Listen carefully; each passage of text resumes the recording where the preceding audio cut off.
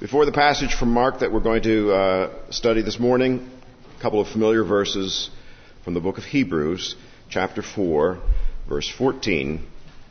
Since we have a great high priest who has passed through the heavens, Jesus, the Son of God, let us hold fast our confession. For we do not have a high priest who cannot sympathize with our weaknesses, but one who has been tempted in all things as we are, yet without sin.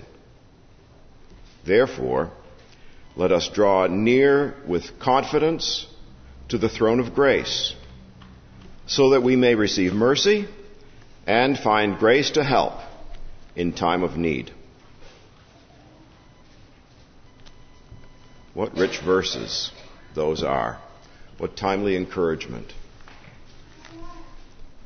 May Jesus and his work on the cross to put away sin, and now pleading our case before the Father on the basis of his perfect sacrifice, give you the confidence always to come into God's presence, to see his almighty throne as a throne of grace and generosity, that he will supply you because you are represented with a flawless high priest who understands your needs, with mercy and grace to help whenever you need it.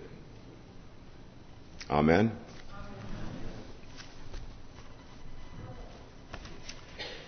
Turn in your Bibles to Mark chapter 14.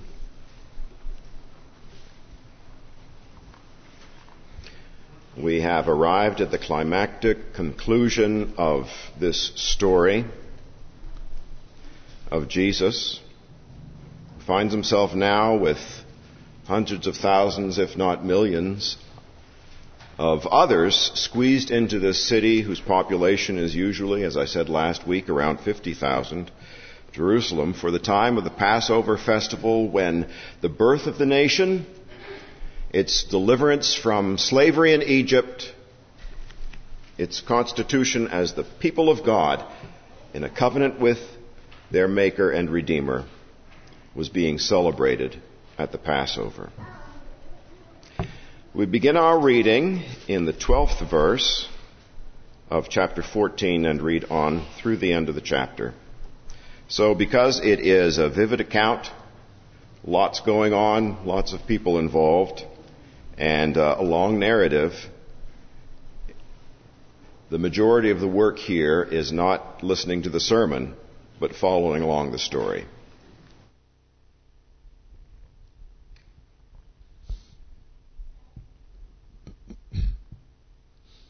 The first day of unleavened bread, when the Passover lamb was being sacrificed, Jesus' disciples said to him, "Where do you want us to go to prepare for you to eat the Passover?" And he sent two of his disciples and said to them, we read in another gospel, it was James and Peter, "Go into the city, and a man will meet you carrying a pitcher of water. Follow him." That's the secret signal. Men didn't carry pitchers of water. Women did.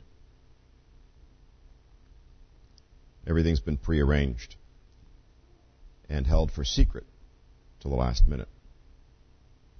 "And wherever he enters, say to the owner of the house, 'The teacher says, where is my guest room in which I may eat the Passover with my disciples?' And he himself will show you a large upper room, furnished and ready. Prepare for us there." The disciples went out and came to the city and found it just as he had told them, and they prepared the Passover. When it was evening, he came with the 12. And they were reclining at the table and eating. Jesus said, "Truly I say to you that one of you will betray me, one who is eating with me." They began to be grieved and to say to him one by one, "Surely not I." And he said to them, "It is one of the 12, one who dips with me in the bowl. For the Son of Man is to go just as it is written of him. But woe to that man by whom the Son of Man is betrayed. It would have been good for that man if he had not been born." While they were eating, he took some bread, and after a blessing, he broke it and gave it to them and said, "Take, this is my body."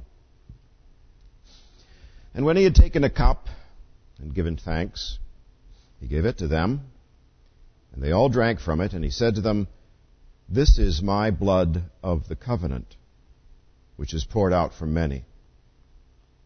Truly I say to you, I will never again drink of the fruit of the vine until that day when I drink it new in the kingdom of God." After singing a hymn, and that hymn is in the book of Psalms. It's the Psalms appointed 113 to 118 for the Passover festival. They went out to the Mount of Olives, and Jesus said to them, "You will all fall away, because it is written," there he's quoting from the prophet Zechariah, "I will strike down the shepherd, and the sheep shall be scattered. But after I have been raised, I will go ahead of you to Galilee." But Peter said to him, "Even though all may fall away, yet I will not." And Jesus said to him, "Truly I say to you that this very night, before a rooster crows twice, you yourself will deny me 3 times. But Peter kept saying insistently, "Even if I have to die with you, I will not deny you." And they were all saying the same thing also. They came to a place named Gethsemane, and he said to his disciples, "Sit here until I have prayed." And he took with him Peter and James and John, and began to be very distressed and troubled. And he said to them, "My soul is deeply grieved to the point of death. Remain here and keep watch." And he went a little beyond them and fell to the ground and began to pray that, if it were possible, the hour might pass him by. And he was saying, "Abba, Father, all things are possible for you. Remove this cup from me. Yet not what I will, but what you will." And he came and found them sleeping, and said to Peter, "Simon," that's his old name, before Jesus called him Rock, "are you asleep? Could you not keep watch for 1 hour? Keep watching and praying that you may not come into temptation. The spirit is willing, but the flesh is weak." Again he went away and prayed, saying the same words. And again he came and found them sleeping, for their eyes were very heavy, and they did not know what to answer him. And he came the 3rd time and said to them, "Are you still sleeping and resting? It is enough. The hour has come. Behold, the Son of Man is being betrayed into the hands of sinners. Get up, let us be going. Behold, the one who betrays me is at hand." Immediately, while he was still speaking, Judas, one of the 12, came up accompanied by a crowd with swords and clubs, who were from the chief priests and the scribes and the elders. Now he who was betraying him had given them a signal, saying, "Whomever I kiss, he is the one. Seize him and lead him away under guard." After coming, Judas immediately went to him, saying, "Rabbi," and kissed him. They laid hands on him and seized him.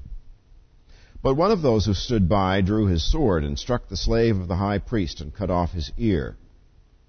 We're told who that was in another gospel. Anyone know? Peter. Interesting question why Mark doesn't write Peter's name here when his source is Peter. And we've seen time and again, Peter does not shy away from divulging embarrassing and humiliating things that he has done. Keep in mind when this book is being written and where it's being written, if you remember. Peter is falling under persecution by the Roman government. He's in Rome. This is being written to strengthen a church in Rome that is under persecution, facing pressure from Nero. Not a safe time for all that Peter will own up to and admit that Peter is guilty of cutting off the ear of a Roman.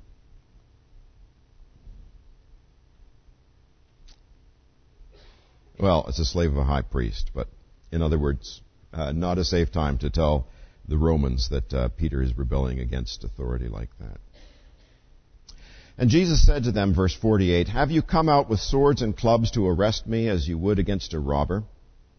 Every day I was with you in the temple teaching, and you did not seize me, but this has taken place to fulfill the Scriptures." And they all left him and fled. Now here's a couple of interesting verses. A young man was following him, wearing nothing but a linen sheet over his naked body. And they seized him, but he pulled free from the linen sheet and escaped naked. They led Jesus away to the high priest, and all the chief priests and the elders and the scribes gathered together. Peter had followed him at a distance, right into the courtyard of the high priest, and he was sitting with the officers and warming himself at the fire. So we go back and forth inside and outside, to the courtyard and inside where Jesus is on trial. Verse 55, "Now the chief priests and the whole council, or the Sanhedrin, kept trying to obtain testimony against Jesus to put him to death. And they were not finding any. For many were giving false testimony against him, but their testimony was not consistent. Some stood up and began to give false testimony against him, saying, 'We heard him say, I will destroy this temple made with hands, and in 3 days I will build another made without hands.'" Now that rings true to something that Jesus said in John chapter 2 about his own death and resurrection. It also echoes what Jesus is predicting will happen, not what he will do, but what the Romans will do when the temple is destroyed 40 years from now. But anyway, not consistent testimony that can be used against Jesus at this point. Verse 59, "Not even in this respect was their testimony consistent. The high priest stood up and came forward and questioned Jesus, saying, 'Do you not answer? What is it that these men are testifying against you?' But he kept silent and did not answer. Again the high priest was questioning him, saying to him, 'Are you the Christ, the Son of the Blessed One?' And Jesus said, 'I am.'" And those are those words in Greek, ego eimi, with the extra pronoun added, echoing God's name in the Old Testament. "And you shall see the Son of Man sitting at the right hand of power and coming with the clouds of heaven." And here he quotes a famous passage of Daniel. Tearing his clothes, the high priest said, "What further need do we have of witnesses? You have heard the blasphemy. How does it seem to you?" And they all condemned him to be deserving of death.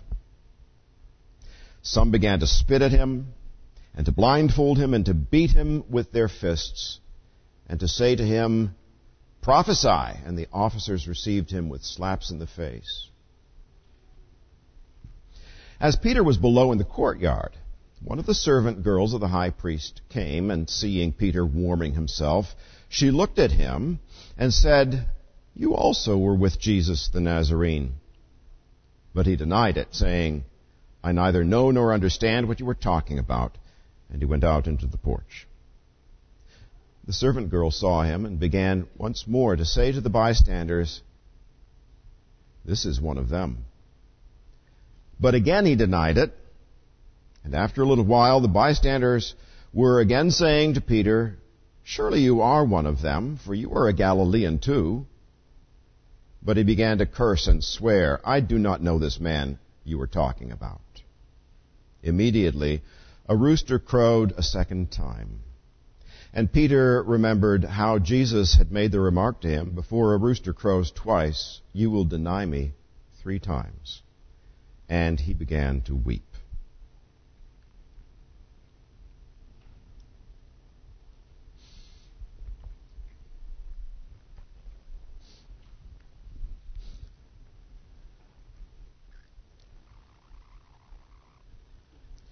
Words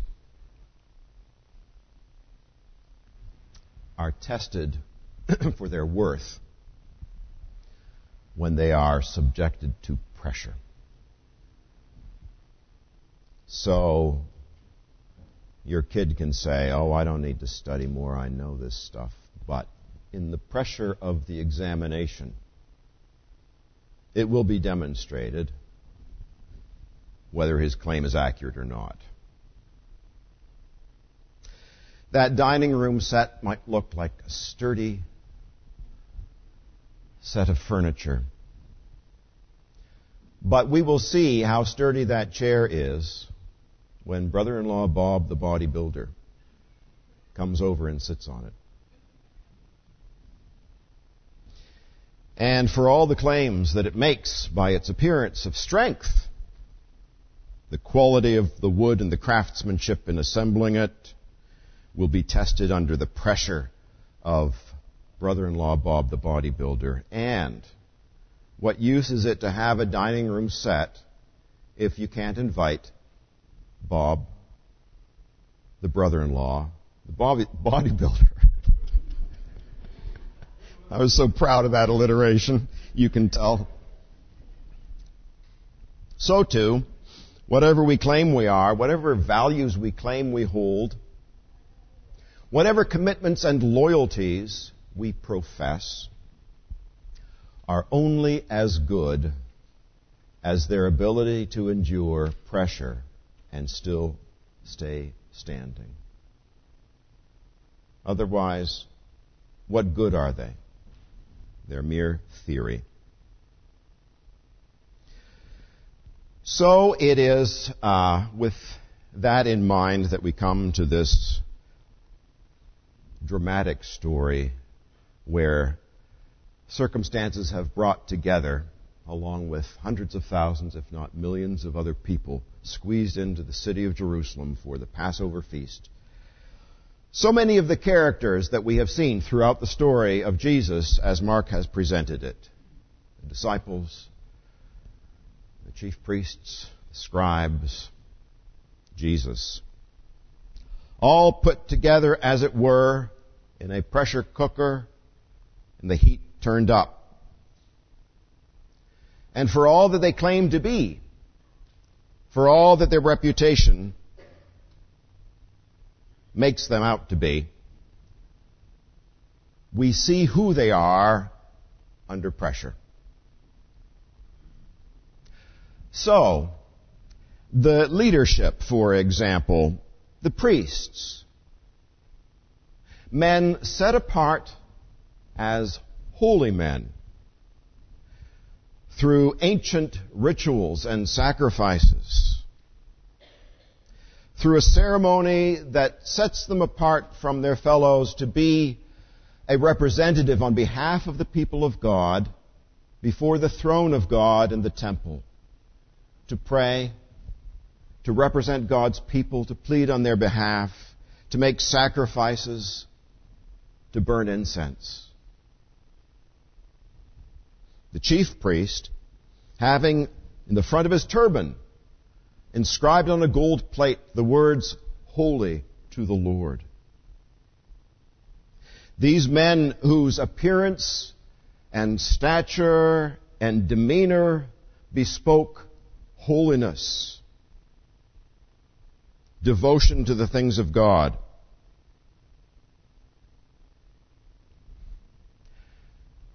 Together with them, the scribes, or in other words, experts in the law of God, those who had applied themselves to the study of God's Word,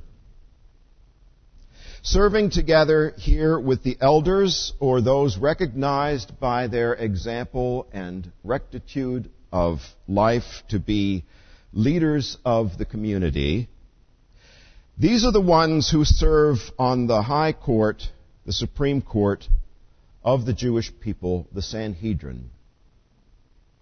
And they claimed some autonomy in being able to rule their people, even though they were under the power of Rome, with the claim that they operated not by the wisest legal system that man had devised, but by that system of justice handed to them through their forefather Moses by God himself on Mount Sinai.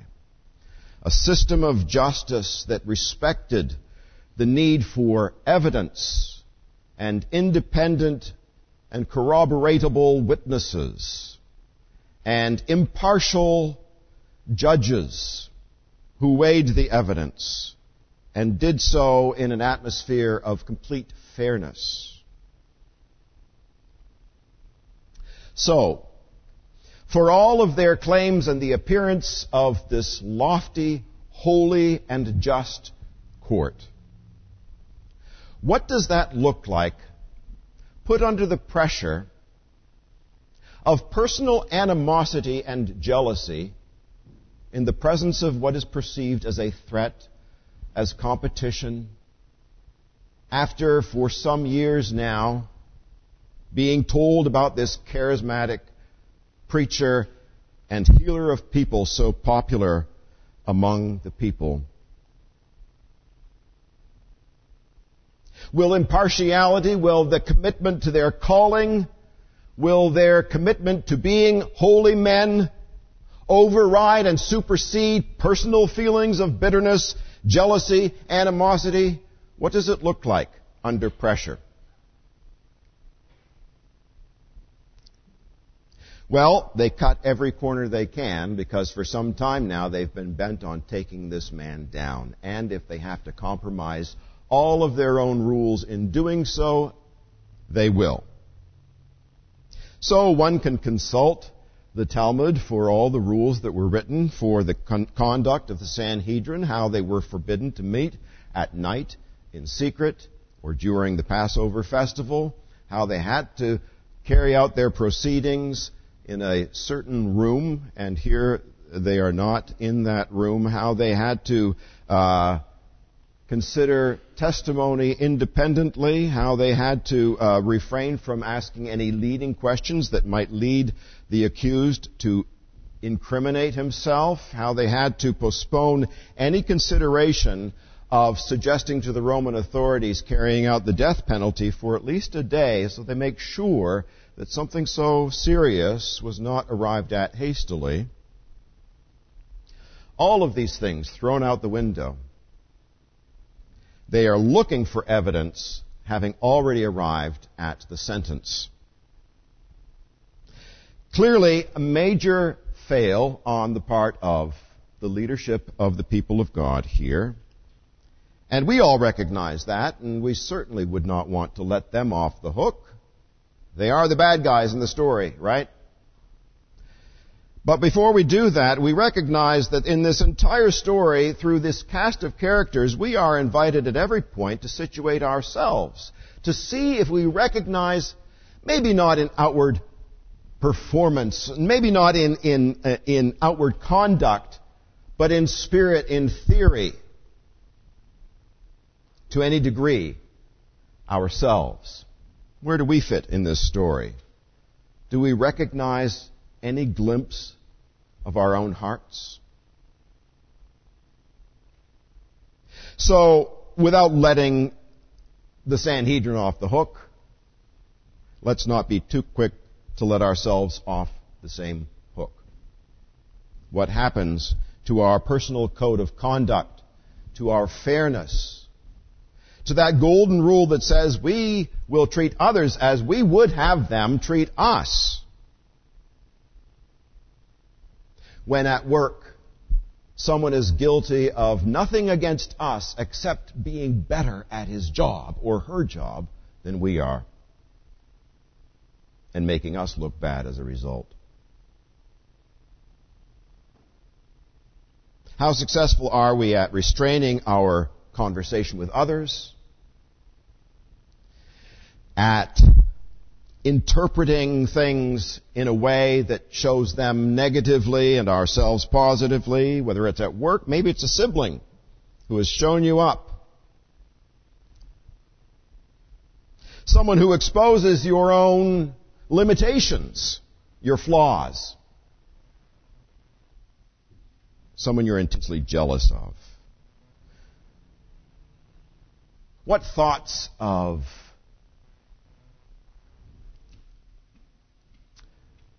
vindictiveness and malice lurk in your heart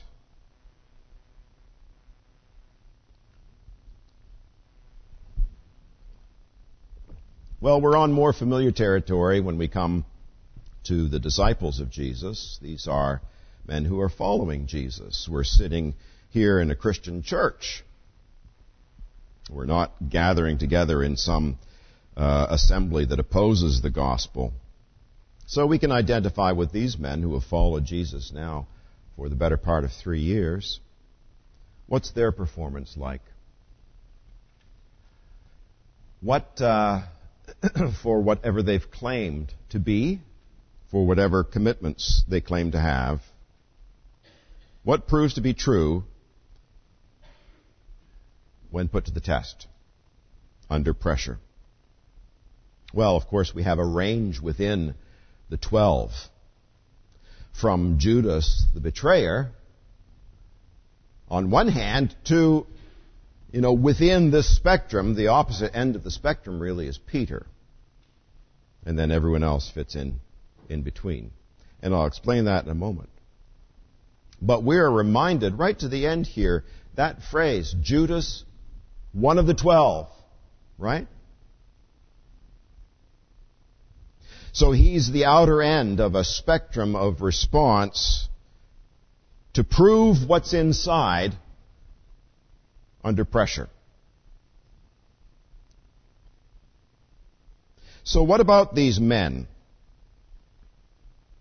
who, when the crowds left after the feeding of the 5,000 and Jesus says, well, I'm the bread of heaven, and what you really need is to feed on me and eat my flesh and drink my blood. And so many were disgusted by Jesus' words recorded in John chapter 6 that they left him. And Jesus says to his disciples, are you going to leave too? And these are the men who respond as voiced through Peter, where would we go? You are the one who has the words of eternal life. These are the men who were confronted by Jesus very clearly with the cost of discipleship. If you want to be my disciple, Jesus has told them already, you must deny yourself, take up your cross daily, and follow me. Follow the path that I am going down. These are the men who said, I want to be your disciple. I'm going to follow you in full range from Peter to Judas. Now, that commitment, that loyalty, is under pressure. In theory, absolutely. Now, in the face of risk, or in the face of another enticement, what is it worth? What is it worth to Judas, who now realizes that his ability to profit in a financial sense from being Jesus' disciple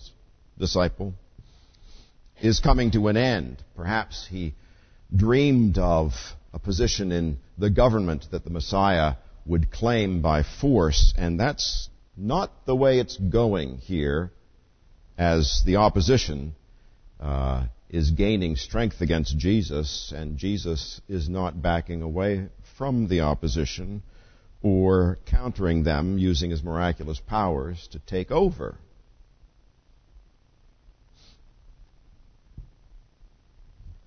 So he can profit by betraying Jesus. The expression is, every person has their price. These are the men, including Judas, whom Jesus taught parables to and explained them to and told them that those seeds that he is distributing, the Word of God, they can fall on different soil. They can be snatched away by the birds when they fall on the hard path where they can't gain any foothold, make any root. Or there are those soils where they gain root and they start to spring up, but there are rocks that prevent the roots from going down deep. And when the sun comes up and when the heat is on, in other words, in times of pressure, because there's no root, the plant withers. Times of persecution. And there are those seeds that fall among weeds, and they take root as well. But the cares and the pleasures of this life, all that we worry about, all that we lust after, they crowd out the good seed and the plant that grows from it, our own relationship with the Lord through faith in Jesus Christ, because these weeds have not been uprooted. And a weed in Judas has not been uprooted. The avarice, love of money that Paul says is the root of all kinds of evil. And now he takes some money to stab in the back the man whose sanctity and love he has witnessed for 3 years.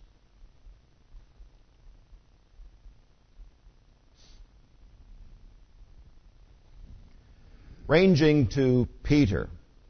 Well, no one gets off the hook, really, right? Jesus says, you'll all fall away.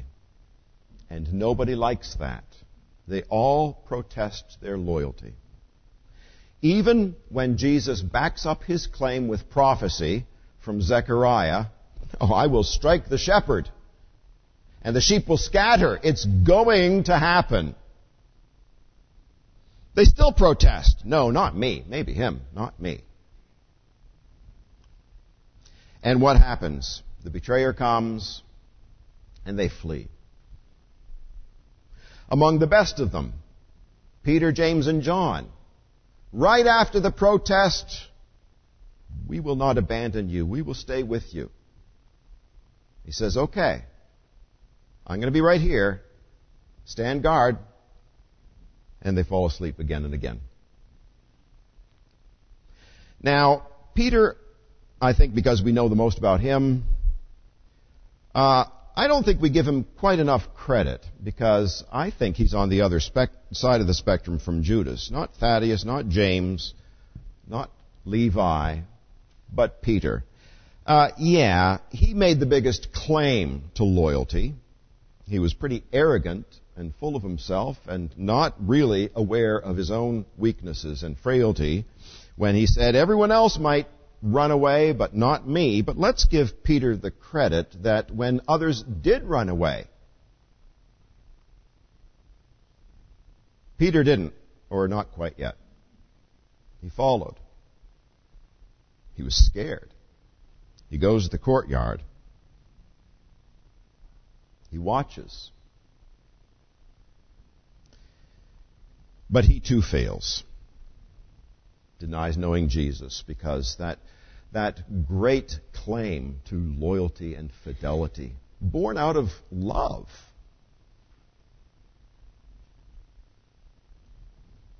from the frailty of a human being, a sinner, but love nonetheless, and sincere. When it came to requiring risk, and he realizes in the moment, no longer in theory, that he's in danger, he denies Jesus 3 times, just like Jesus said. What about Jesus?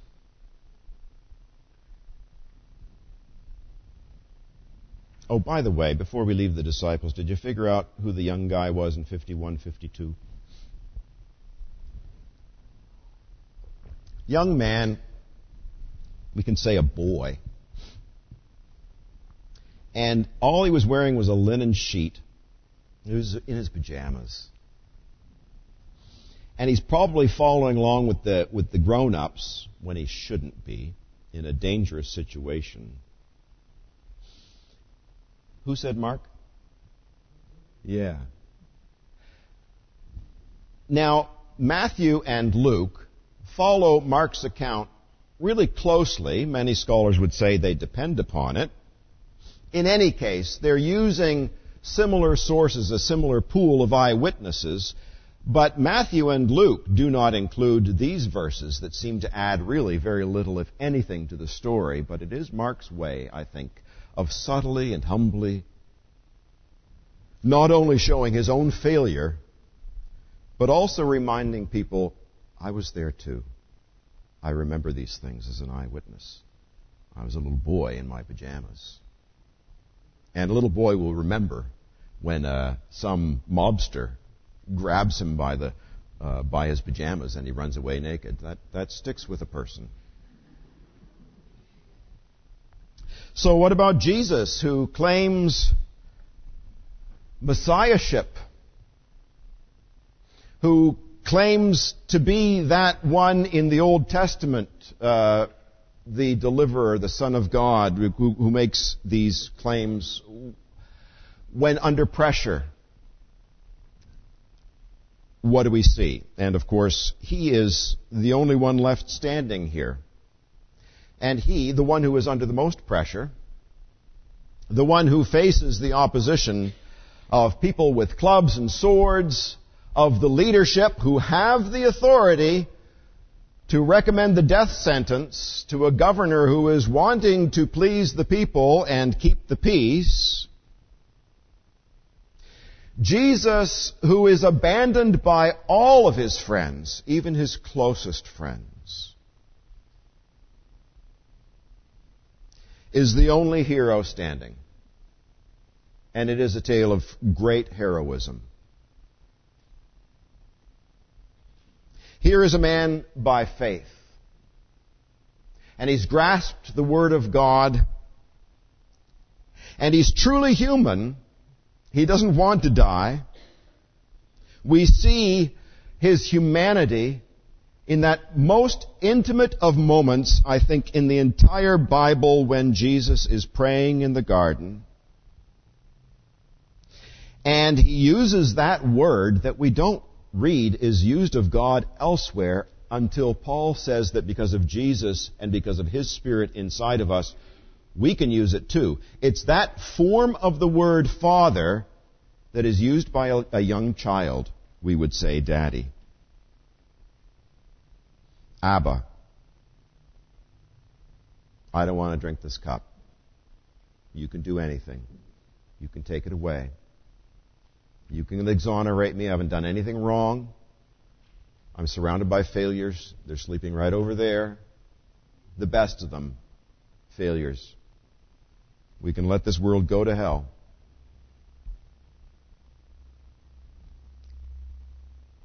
And here's the victory. It's not in getting an ear cut off, one of the mobsters. It's the victory inside the heart of this man, Jesus, who embraces the will of God.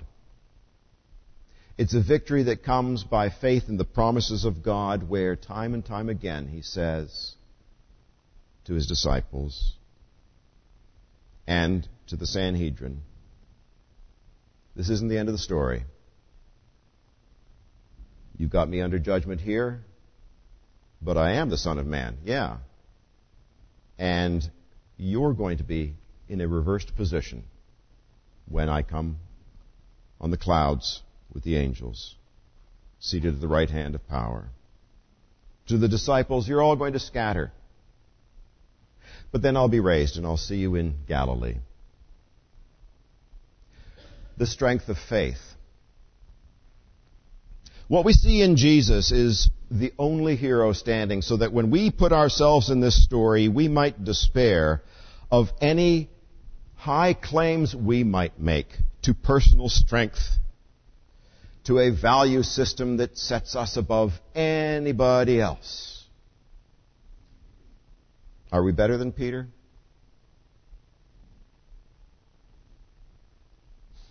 Only one is left standing. Only one has any claim to be exactly who he claims to be. A man of integrity. A man whose words are not empty, even though they're the highest words. And the title he claims, the highest title, Jesus. And yet we're not given his example simply to point out our own failure.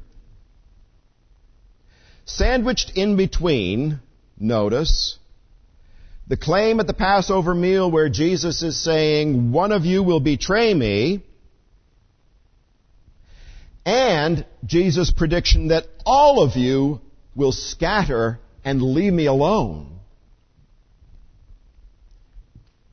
He offers them the bread of the Passover supper, that third cup of thanksgiving, with these words, "Take it, this is my body. This is my blood of the covenant, which is poured out for many. I'm not going to drink it again till we're together in the kingdom on the other side of the grave." In other words, Jesus' heroism here is pure grace and gift to those who acknowledge that we are in the story as failures who cannot stand on our own. To those who see in this story personal need. And Jesus not only does what we do not do and cannot do, but He gives to us what we could never come up with for ourselves. True loyalty and fidelity, true strength of faith. The strength of faith that I think is seen nowhere more incredibly and forcefully than this man abandoned by his friends, standing before the Sanhedrin with all of their robes of glory, telling them, "You better watch out, because the next time you're going to see me, I'm going to be seated on the throne." Wow. They looked for a man trembling, scared, and they found the power of faith in God. It's just like the Passover they were celebrating. Not a tale of great heroic slaves that overcame and threw off the yoke of Egypt, but of a God who in great mercy, with a strong outstretched arm, delivered His people.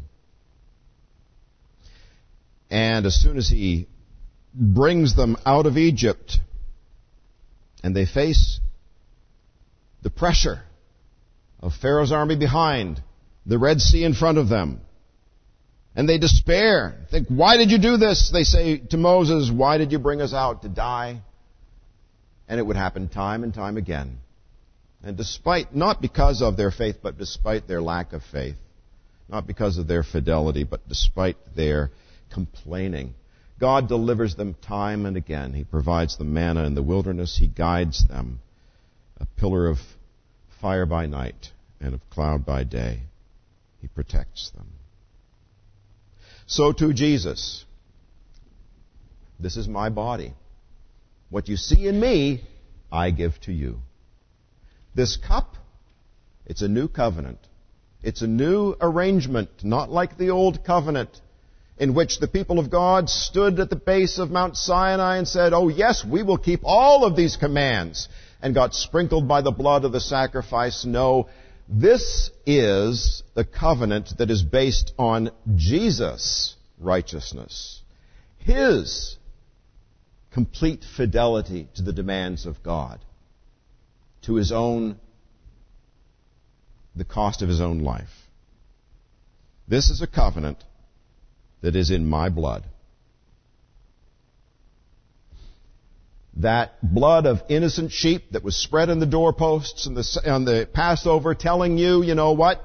You're no less worthy of the wrath of God. You're no better than the Egyptians inherently or innately. You are fallen human beings. You are sinners, but it is by God's grace that you are saved. And here is a substitute whose blood will show the angel of death that the price for sin has been paid for in this household. This is what I give to you from myself, for you not to paint on some doorpost in your home, but for you to take into yourselves as protection against death.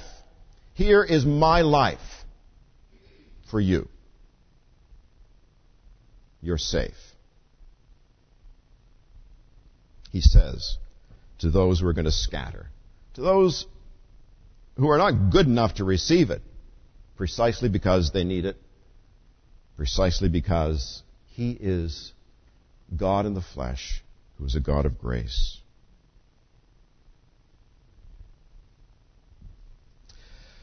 So in Jesus we see the opposite of ourselves. In Jesus we see the gift of salvation to us, where we had nothing to offer. And in Jesus we see our example. He does give us His strength. He does tell us the secret to following Him, to starting over again, to being people of integrity, who don't make this bravado, machismo claim of loyalty like Peter only at the last minute to completely dissolve into unfaithfulness and self-protection, but rather in humility. Jesus teaches us to pray elsewhere. Don't bring us to the test. The Lord's Prayer. Lead us not into temptation, or a better, clearer, modern English translation. Don't put us to the test, but deliver us from evil, or more precisely, the evil one. What does that mean? We will be tested, but we don't seek out that testing. Jesus knew He would be put to death, but not because He wanted to. And He teaches us to pray, deliver us from evil, spare us the hour of testing, out of our own awareness of our frailty. But when we are put to the test, He assures us that by His Spirit living in us, we will have the grace to stand. Verse 38, keep watching and praying, that you may not come into temptation, or you may not be put to the test. The Spirit is willing, but the flesh is weak. The Spirit of Christ is willing. We come to Him for mercy again and again, and for grace to help in time of need. So Jesus is our Savior, and Jesus is our pattern of strength. Like Him, following Him, we grasp hold of the promises of God. They're given to us again and again. Jesus even reaches out last minute here to Judas.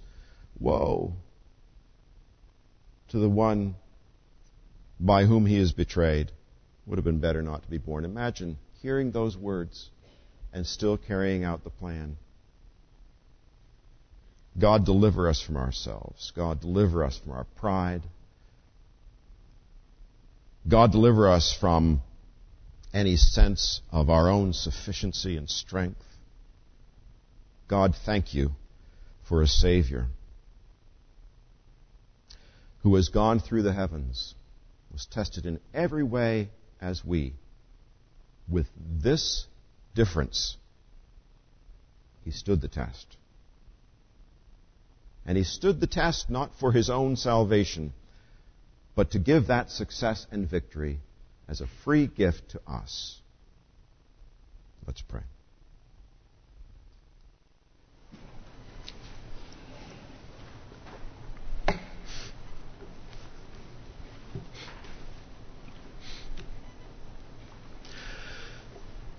Father, we thank You. We thank You for Jesus. We thank You even for the humbling awareness at times that we have when we read Your Word, that in ourselves we are weak. But we thank You that that never comes to us as a word of condemnation without the provision of salvation, that Your strength is made perfect in our weakness. So we own our weakness, but we also lay claim of Your gift of strength in Jesus, the one who gives us the confidence despite all of our failing. And how long is the list of our failures, Lord? How our adversary would have us skulk away in shame, never daring to look You in the eye. But in our shame, rescuing us from despair, You give us boldness because of the great high priest that represents us in perfect righteousness. So, Lord God, we pray for Your mercy and for Your help in our time of need. We will need it. when the pressure is turned up, we will need to look to Jesus and follow in his steps, without self-confidence, but with greatness of faith in your promises, with greatness of faith in the perfection of his work for us, and in your great love, Lord, to tell us we'll scatter, but we'll see you in Galilee, Lord. Thank you. Thank you for the assurance that does not depend on what we have done or our ability to carry out your will, but on Jesus, that covenant that's sealed with his blood. And for that we give you great praise. Amen.